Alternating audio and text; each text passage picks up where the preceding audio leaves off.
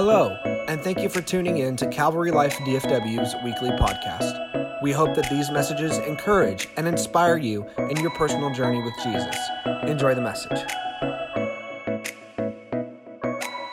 All right, so if you could, turn with me in your Bibles to the first letter or the first epistle of John, chapter 4. And we're going to start in verse 7. We're going to read a little bit. And it says this, "Beloved, let us love one another, for love is from God. And everyone who loves is born of God and knows God. The one who does not love does not know God, for God is love. For this is the love of God that was manifested in us, that God sent his only begotten Son into the world so that we might live through him. In this love, not that we have loved God, but that he loved us and sent his Son to be the propitiation for our sins. Beloved, if God so loved us," I saw that word coming. I'm like, oh shoot, it's coming. Oh, I'm just going to butcher it. "Beloved, if God so loved us, we ought to love one another. No one has seen God at any time. If we love one another, God abides in us, and his love is perfected in us. By this we know that we abide in him, and he in us, because he has given us his Spirit. We have seen and we've testified that Father sent the Son into the world to be the Savior of the world. Whoever confesses that Jesus is the Son of God, God abides in him, and he in God." Verse 16, "We have come to know and have believed the love which God has for us." We have come to know and believed the love that God has for us. Now, I've been thinking a lot about love lately. Love is probably one of the most misunderstood and misconstrued commodities in all humankind. We're living in a day where love is probably the most confused topic ever.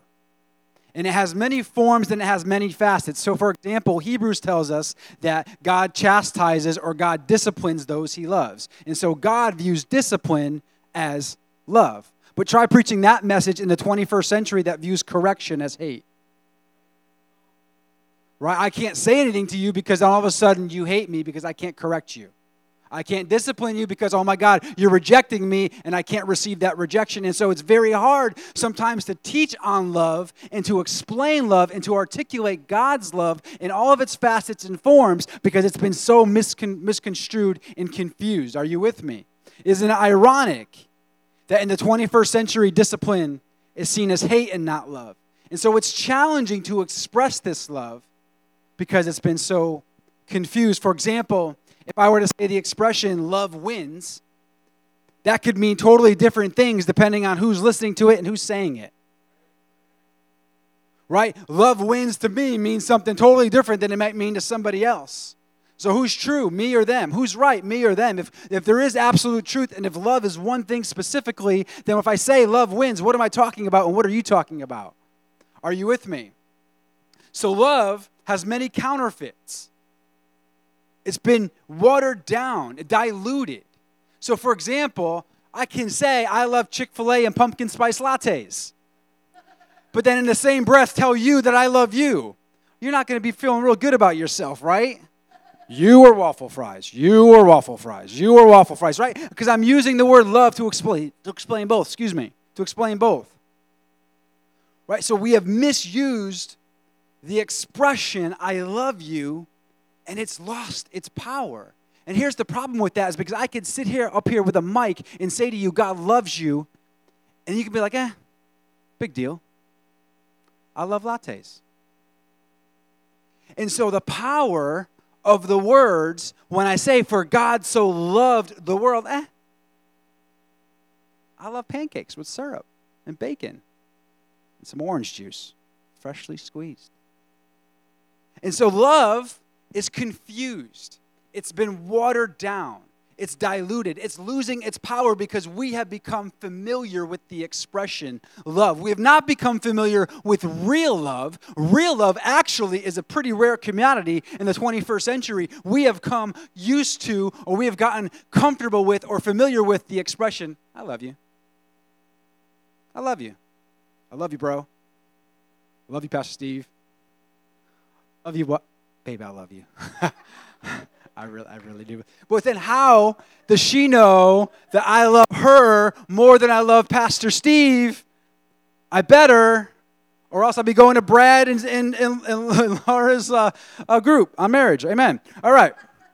So love has been defined as a feeling, as a tolerance, as a sexual preference, as sexual desire, all of which fall epically short of really articulating what love really is, right? And so love is reduced to something that you experience in moments rather than something that you have all the time. I got to find love. I got to get love. I need to make love. I need to do all kinds of things with love. We need to experience love, but love, real love, the love that's unconditional from the Father has been given to us and it never leaves. And so I can't conflate or I can't confuse the love that the world has to offer, which is momentary, which is cheap, which is a poor substitute for the love that the Father gives, which is constant, which is unmovable, which is not shaking. Love that stands the test of time. We have to understand what real love is. And if we don't understand what real love is, we will give ourselves away to a cheap substitute. Are you with me? I told you I had a word for you. This type of love, this worldly love, ultimately, it leaves you empty, vulnerable, addicted, hurt, thirsty for something more. This type of love, sometimes the watered-down earthly love, it doesn't fill any void. It's experiential. It's cheap. It leaves you thirsting for something more. Now, the Bible puts forth 4 types of love.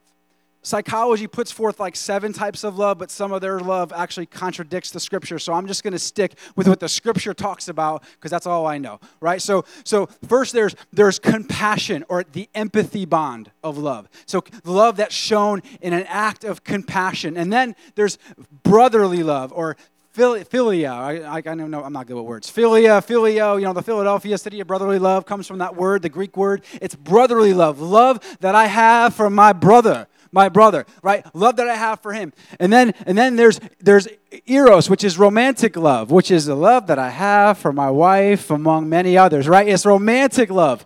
And then there's agape, which is unconditional love. Agape is the Father, I like to call it the Father's love. This is a love that is unbelievable, unbreaking, never changing. This is the love that you were born from, right? This is the love that you were born from. You're like, why are you talking about love when we're in a series about identification? Well, because love is the fabric of our identity. We cannot talk about identity without talking about the fact that we are madly, deeply loved by our Father. You will never function outside of your identity if you don't know how much you are loved. You'll never know who you are unless you know who He is and how much He loves you. And so we cannot separate identity from love. Identity from love. If you separate identity from love, you'll always be looking for love in all the wrong places. The fact is that we've been born from love. We were born for love. We were made to love and to love others. Love is the commodity that keeps this world together. It's the love that flows from the Father. 1 John 4:8, God is love. He is love. So no one knows how to do it better than Him. Are you with me? When love is missing, life is pointless. When love is missing, life is pointless. It says in 1 Corinthians chapter 13, it's the love chapter. It says that, hey, you can know everything. You can have all the spiritual giftings. You can have all understanding. You can understand all mysteries. You could be the most sacrificial person on the planet. But if you don't have love, it's worthless. It's worthless, right? The love that's being referred to in that chapter is agape love, God's love. It's the love that we are born from. For God so loved the world that He gave. By the way, newsflash, loving often looks like giving, not receiving. I just want to receive love. I just want to receive. Loving often looks like giving, not receiving, right? Agape love, the Father's love, is unconditional. It's not based on merit. It's not based on performance. It's not based on looks. It's not based on talent. It's just there. It's unmovable. It exists whether we fail or whether we succeed, whether we do right or whether we do wrong. The Father's love remains. It's perfect. The Father's love is perfect in that when you receive it, you no longer feel empty. You no longer feel like you need to earn anything from anybody. You no longer feel like you need to fit in or be validated by someone else's approval of you because you've been marked by the approval of God. The Father's love is perfect. This love heals you. It frees you. It picks you up the moment you fall. It forgives you the moment you sin. This love is for you. It's constant. It's always available. It runs to you when everyone else runs away from you. It takes you in when everyone else kicks you out. This love is patient. It's kind. It's corrective. It's long-suffering. It's not jealous. It speaks life over you when everyone else speaks death over you. This is the love that changes the world. This is the love that we were born from. This is the love that's available for you. It's for you. It's open. It's here. God is saying, this love is for you. I'm kind. I'm gentle. I am long-suffering. I'm patient. I am for you, not against you. This is the love. There is nothing like it on the planet because this love is actually God. Are you with me? God is love. Right? God is love. It's the love that the woman at the well in John chapter 4 was looking for. When Jesus came to the woman at the well and he goes, go call your husband. She goes, I don't have a husband. He goes, you're right. In fact, you've had 5 husbands and the man that you're with right now is not your husband. And she said, whoa, who is this guy? And she had an interaction with Jesus that changed her life forever. Then she ran to a town. She goes, come meet the man who told me everything I ever did. He didn't tell her everything that she ever did. But what happened was that her identity met his love and she was changed forever and she felt like she was known. I'm known. I'm known. I met real love. I met real love. This is the love that God has for us. Right? This is the love that God has for you. This is the love that the enemy wants to keep you from. The enemy wants you to chase after counterfeit love so you never get whole in his love. Are you with me? And this is what it says in John chapter 4, verse 16. It says, we have come to know and believed the love that God has for us. You know, the Apostle John is revealing something very interesting here. In that his revelation of God's love for him came through a process. Now, let's talk about the Apostle John for a second. This is the Apostle John. He wrote 5 books of the Bible. He walked with Jesus. This is the Apostle John. And he's saying, in fact, he described himself in the Gospel of John as the disciple whom Jesus loved. So he knew that Jesus loved him, but there was something in his experience walk with God that he had to come to know the love of God for him, right? He knew it here, but he had to know it here. He had to know it here. And his journey with God brought him to this place of having this deep, life-giving understanding of how deeply God loved him. This understanding, this place that he got to, it brought him life. It gave him purpose.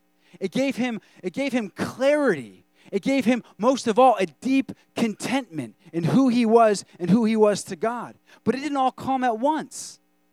It came through a process. We have come to know and believed the love that God has for us. And just like we do, we have to learn how much God loves us even in times where it doesn't make sense. Like we have to learn the love of God in seasons of disappointment. We have to learn the love of God in seasons where the world rejects us. We have to learn the love of God in seasons where things don't work out in our favor. We have to learn the love of God when life brings tragedy, and maybe we're not able to reconcile our circumstances with the phrase, God loves you. Are you with me? I mean, am I just preaching to myself? Is there anyone who any time in their life has doubted the love of God in their life? tragedy comes, heartache comes, or we see tragedy happening around us and we say, how could there be a God that loves people when this is happening or when that is happening? And we have a hard time reconciling the love of God with the experience of life. Right? But the truth is, and the amazing thing is that John wrote the book of Revelation, which is probably the most prophetic and powerful book in the Bible, and he wrote it while he was exiled by himself alone in confinement. And so somehow he was able to connect with the love of God and pen one of the most amazing pieces of literature directed from the Holy Spirit while he was in probably the most trying time of his life. And we see that all throughout Scripture, even with the Apostle Paul writing epistles when he's in prison, is that your love is tested in seasons of disappointment. Right? Your belief in God's love for you is tested when things don't work out for you. Right? You will never know true love and know who you are outside the love of God. Which brings me to my next point. It says, we have come to know and have believed the love that God has for us. See, John is giving us another key here to growing in our love with God. And let me just give you, I'll just give you a spoiler alert here. Growing in the love of God is also growing in your identity. The two are the same. Are you with me? And so John is giving us another key. He's saying at some point in our journey with God, we've had to enter into a believing relationship with God. It's one thing to go to church, lift your hands, and worship. It's another thing to actually believe the words of that are on the page and live them out in your everyday life. Right? At some point, if I believe God is who he says he is, if I believe that Jesus is who he says he is, that should reflect in my everyday decisions. Right? If I really believe that I'm a child of God, then I will live like a child of God, right? Not like an orphan. And so there's our decisions sometimes reveal us to us. Are you with me? Believing bridges the gap between what is known and what is desired. Believing is the ladder that connects heaven to earth. Believing is what leads you to step out of your comfort, out of the norm, and attempt something new and possibly frightening. Believing is what allows you to reconcile the difficulties and the storms of life that we all go through and press forward in hope, not in despair. Believing is the fuel to change your decisions, which in turn will change your life. And I've noticed that God, whenever you want to grow in God, God will always put something in front of you that you have to believe him for. Right? God will always put something in front of you that you can't do by yourself. If you want to live this life in God apart from faith and believing, it's not possible. I'm sorry, it does not exist. God will put something in front of you and say, build it. I don't know how to build it. Build it. Go there. I don't know how to get there. Just walk. Do this. I don't know how to do this. Just do it. Right? And God will always put something in front of you that is beyond you so that you can trust him and you get closer to him because believing brings you closer to God. Are you with me? Believing brings you closer to God. I can't believe that I've never spoken in front of public. I can't do this. I can't do this. Believing brings you closer to God. I can't believe this job is too hard for me. It's too much for me. I can't do it. Believing brings you closer to God. I can't believe what she's doing. She's never going to come to God. I can't believe she's going through the divorce. I can't believe that she's addicted to drugs. I can't believe that all this is happening. Believing brings you closer to God. My marriage is never going to rebound. My marriage is never going to make it. My marriage is never going to get through this storm. Believing brings you closer to God. Believing is the currency of heaven. We have come to know and believed the love that God has for us. At some point, we have to marry what God says with our belief. Are you with me? Are you with me? We have this hope as an anchor for the soul. It says in Hebrews, what's the hope? The hope is that God loves us. That God loves us. Are you with me? Now, sustained believing is a fundamental issue for many of us. We believe in moments. We have moments of faith, but we struggle living a lifestyle of faith. A lifestyle of faith, right? Why is this? Well, I believe that we've been discipled by our circumstances and by the culture. Let me help you. Everybody is a disciple, even atheists. Something is discipling you. It's just a matter of who or what. Some of us are being discipled by our past. Some of us are being discipled by false religion. Some of us are being discipled by vain pursuits. Some of us are being discipled by things that are not born in heaven. And some of us are being discipled by the Word of God and by God Himself. You are all being discipled. The question is, who's discipling you, right? We have come to know. Coming to know God's love is a process. And I found this, right? And you can write this down, that love always has evidence. Love always has evidence, right? So it's my contention that in everybody's life, that if you look at your life, you will see the providential love of God showing up at somewhere in your life. Whether you're saved and you've been saved for 20, 30 years, or you're not saved and you don't even know what this whole thing is about, if you look back over the course of your life, you will see the providential hand of God at some point in your life. You will see evidence that He loved you, that great aunt or that family friend who always encouraged you, always brought you to church, or always said they were praying for you, right? Or the fact that you never got in trouble like the way you should have gotten in trouble, right? Right? Or you got out of something that you shouldn't have been in, right?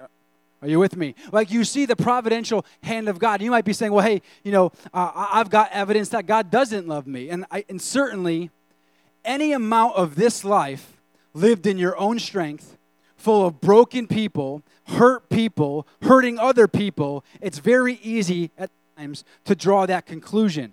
Like, you can look at the events of your life and not be able to reconcile them with God's love. Or you may be going through something terrible right now in this moment, but I bet that if you take some time and you reflect and look at your life objectively, you will see the providential love and hand of God in your life. Right? And so surely there is evidence, right? You'll see invitations that He extended to you when you didn't deserve an invitation, or invitations that you refused because you just were too busy or you weren't ready, right? But you'll see the hand of God in your life, whether you have a relationship with God or not. Sure, the devil tried to destroy you. Sure, people have tried to hurt you, but God has always been there, and He's always there, arms extended, waiting to heal you, waiting to restore you, waiting to touch you, waiting to walk with you, because His love never fails. Are you with me?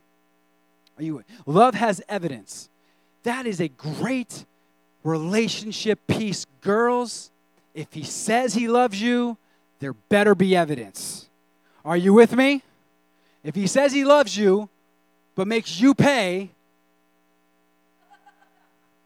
if He says He loves you, but never sacrifices His comfort or His needs, if He says He loves you, but constantly and consistently puts you in unsafe situations, if He says He loves you, but only when He wants a certain something from you, if He says He loves you, but only when He wants something, I hate to break it to you, but there is no evidence to support His statement. Are you with me? I'm glad that you love me. Show me. Show me the money, baby. Right? There's always evidence. There's always evidence. If he loves me, if she loves me, I knew my wife loved me. I tell you what, from the moment anyone ever see The Bronx Tale? Some of you need to watch it. I had busted up cars and vehicles in my life. In fact, the first time I took my wife on a date, I was in my mom's car. And I knew she loved me because when I opened the car door for her and she got in, she reached over to the driver's side and unlocked the door. I said, good Lord, I got to keep her.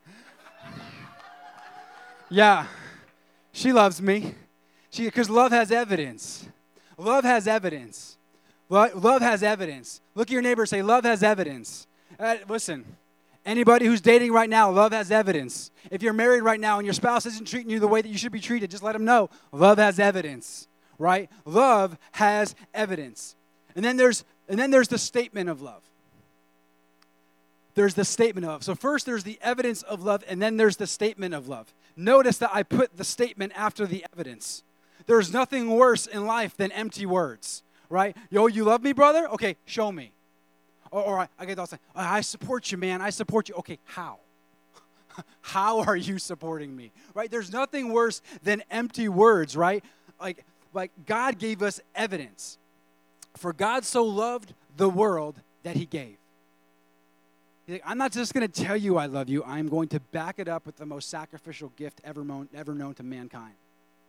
In fact, it says in Romans 5:8 that we know God's love for us, that while we were yet sinners, Christ died for us. He didn't wait for us to get right. He just paid the price so that we can get to him, right?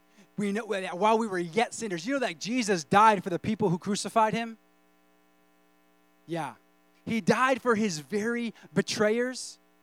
Talk about love, right? The Bible is a love letter written to all mankind. It's a declaration of God's amazing plan to spend eternity with us. Statement after statement in his word affirms you in his love and as his child, and it provokes you to believe him. It provokes you to believe him.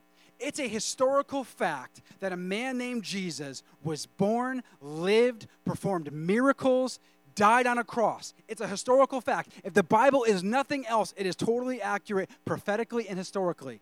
Now it's up to us to actually believe that that man was who he says he was Jesus, the Son of God, and that he died for us, right? We have to bridge the statement and the evidence with our believing.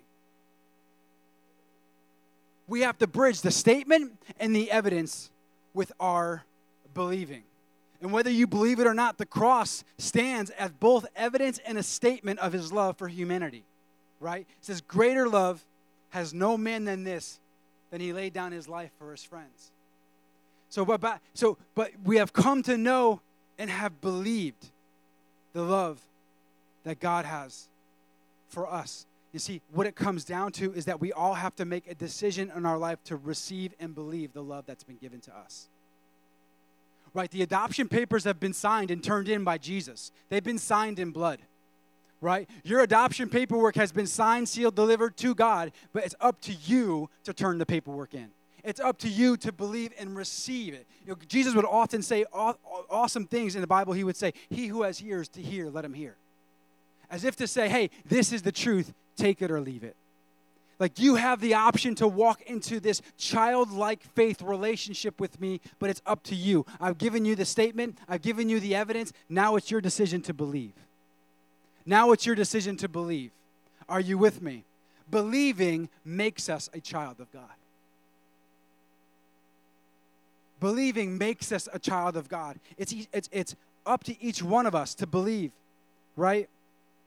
There's so much of being a Christian that comes down to our decisions, right?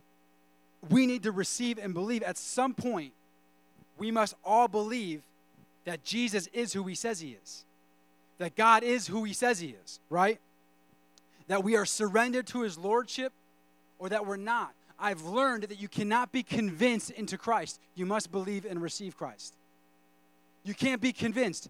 Here's the thing about identity is that you will never know who you really are until you know who he really is to you. See, until you know who he's created you to be, you will consistently try to change the outside of you, hoping that what you do on the inside will somehow make its way to the inside. Right? You will change your behavior. You will change your shoes. You will change your shirt. You will change things, but it will never work because God works from the inside out. He changes our heart and our mind, and then the body takes care of itself. Are you with me? Abide in me, and I will abide in you. You know, ministry is all about helping people see themselves through God's eyes. Everything that we do here as a church, from kids ministry to small groups to worship to preaching to outreach ministry to all the things that we do as a church, it's all about getting people, hoping people to see themselves the way that God sees them. Because if you could just believe, if you could just believe that you are a child of God, that you are an heir, that you have an inheritance in God, you will begin to walk and live a life of faith. You will begin to live a life that brings heaven to earth because you're walking in an inheritance. If you could just see what God is and who you are in God, it will change your marriage. It will change your family. It will change your career. It will change the trajectory of your family. It will change your legacy if you could just receive who God is for you. For you. And so many of us, sometimes we have these excuses as for why God isn't the same way for me as he is towards Pastor Pete. Well, that's Pastor Pete. You know, he's really good at preaching, so God must love him. Or that's Pastor G. He's a great leader. He's a great pastor, so God must love him more than me.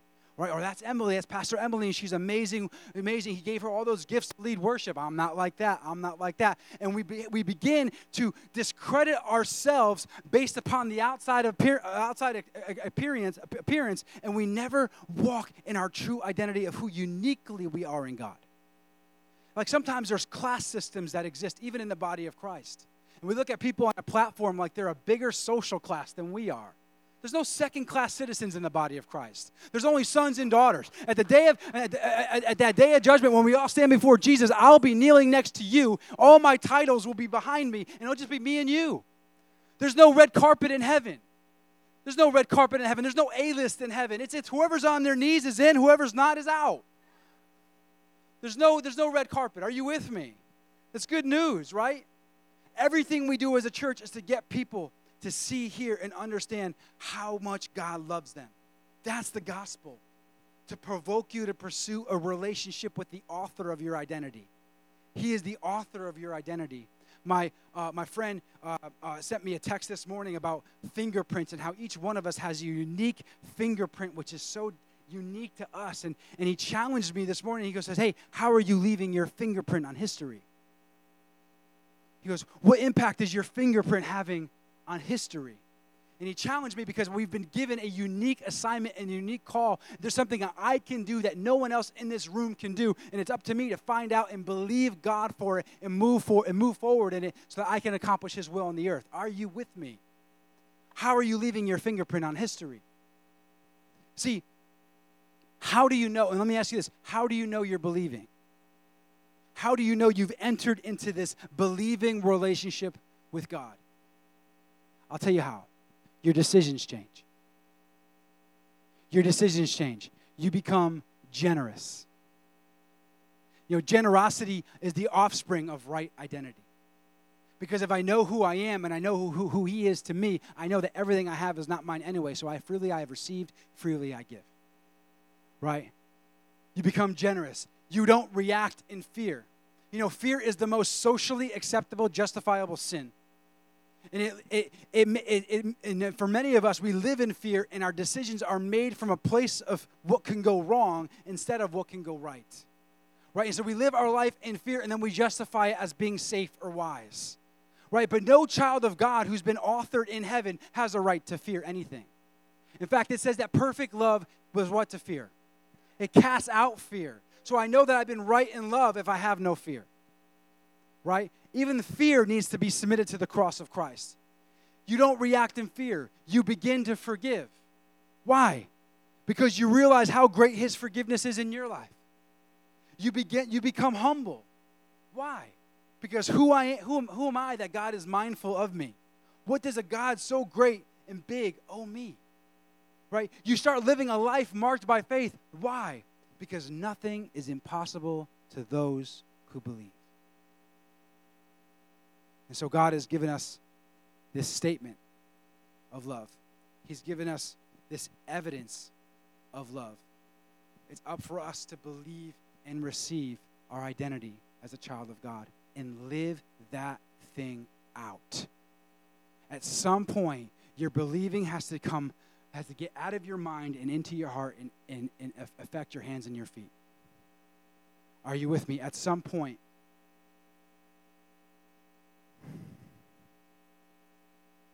if you truly know who you are in God, you will make decisions that are marked by faith and trust. You will reject fear in all its forms. You'll begin to trust God in your finances, in your business direction, and in your relationships. Listen, sometimes the most faith-filled thing you can do is stay single.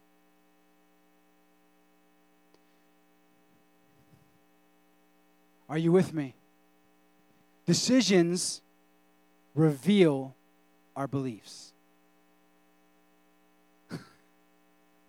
Decisions reveal our beliefs.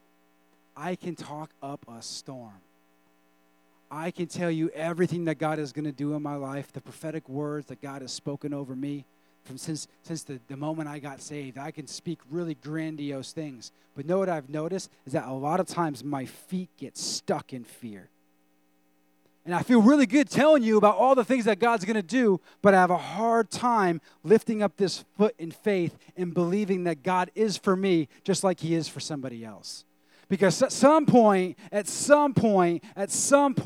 our belief in who God is has to make its way out of our mind into our heart and into our feet.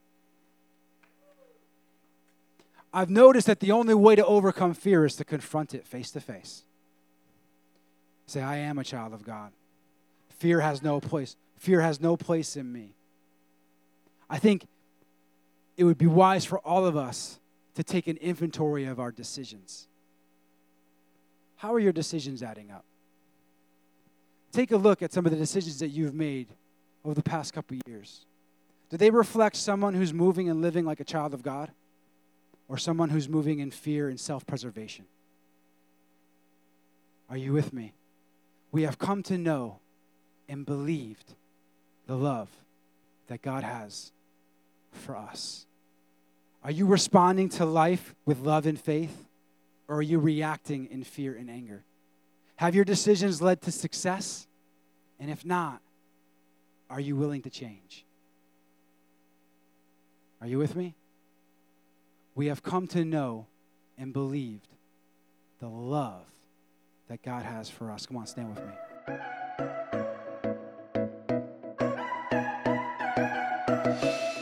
We hope this message was impactful to you. If you would like to hear more, please remember to subscribe. For more information, you can visit our pages on both Facebook and Instagram. God bless you and have a great rest of the week.